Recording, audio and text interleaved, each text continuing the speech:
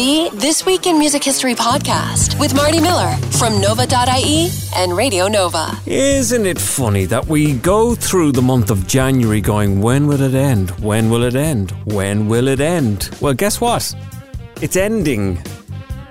After another week of homeschooling or walking around the same old streets in a 5-kilometre limit, looking at the same old faces or through the same old windows as people homework.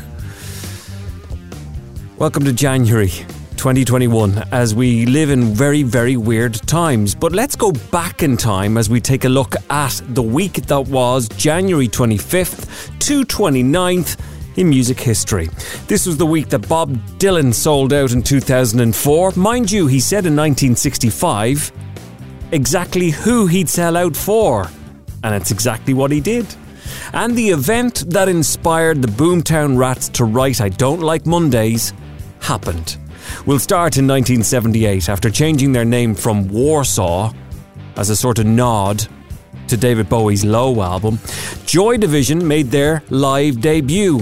And here's some thoughts from the mind of Ian Curtis. Apart from the Factory groups, we have a lot to do with the other groups on Factory. So we tend to play a lot of gigs with groups like the Buzzcocks. We knew them when we started, really. You know, when we sort of see them and talk to them, it's not very often. So we'd like to, see a lot more of the Manchester groups, I think. 2004, Bob Dylan was paid by Victoria's Secret to fly to Venice in Italy to film a TV advertisement in an ancient palazzo with a scantily clad model. Some fans were a bit upset that Bob would do a job like this, but in 1965, he said he would be doing exactly this. We were going to sell out to a commercial interest. Which one would you choose? Bob? Ladies' garments. Back to 1965, and on January 26th, during the Rolling Stones tour of Australia and New Zealand, while in Brisbane, 50 fans jumped on stage and ripped the shirt off Keith Richards. Let's remind ourselves, though, of how it was when the Stones arrived down under. It was a frantic tour opening for the shaggy-haired Rolling Stones, the most popular group in England after the Beatles. Then, from their hiding place, 5 girls sprinted towards their idols, threatening to smother them before police intervened. Said the girls, though, it was worth it. This week back in 1980, Prince made his American television debut on the big show American Bandstand. He was interviewed by host Dick Clark after his performance, and he was a disaster. He froze and couldn't reply to any of the questions he was asked. It's kind of cringy. You learned to do this in Minneapolis. Where? Yeah, I mean, this is not the kind of music that comes from Minneapolis, Minnesota.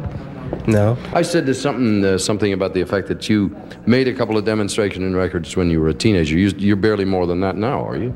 19. 19. Well, you got another year to go before you graduate. How many years ago did you make these demos and then have offers on them? And why would you turn it down?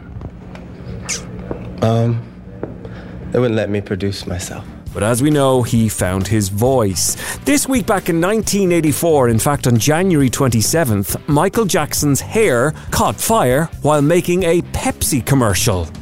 From CNN. Michael Jackson and his brothers were shooting a Pepsi commercial. This, I believe, was on the 6th take of that commercial, and there were pyrotechnics. They went off too early when he was still at the top of the stairs. They weren't supposed to go off until he was down below, but a spark hit his hair, ignited, and then you saw he was clearly unaware that his hair was on fire for that entire way down the stairs. And then there was a tremendous bald area where the hair and the skin were literally burned off, causing 2nd and 3rd degree burns. Back to 1968, and we find Jim Morrison in trouble. He visited an adult movie theatre in Las Vegas and was arrested for being drunk and disorderly. In fact, Jim was drunk and disorderly a lot in those days. From the stage. Got a lot of trouble here tonight. Adolf Hitler is still alive.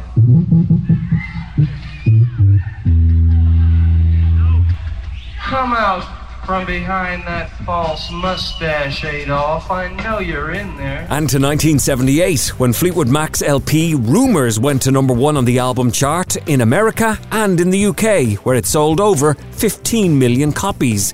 And here's how Stevie Nicks remembers those times. So I was a waitress in January and I was a millionaire in October. So then we started Rumours.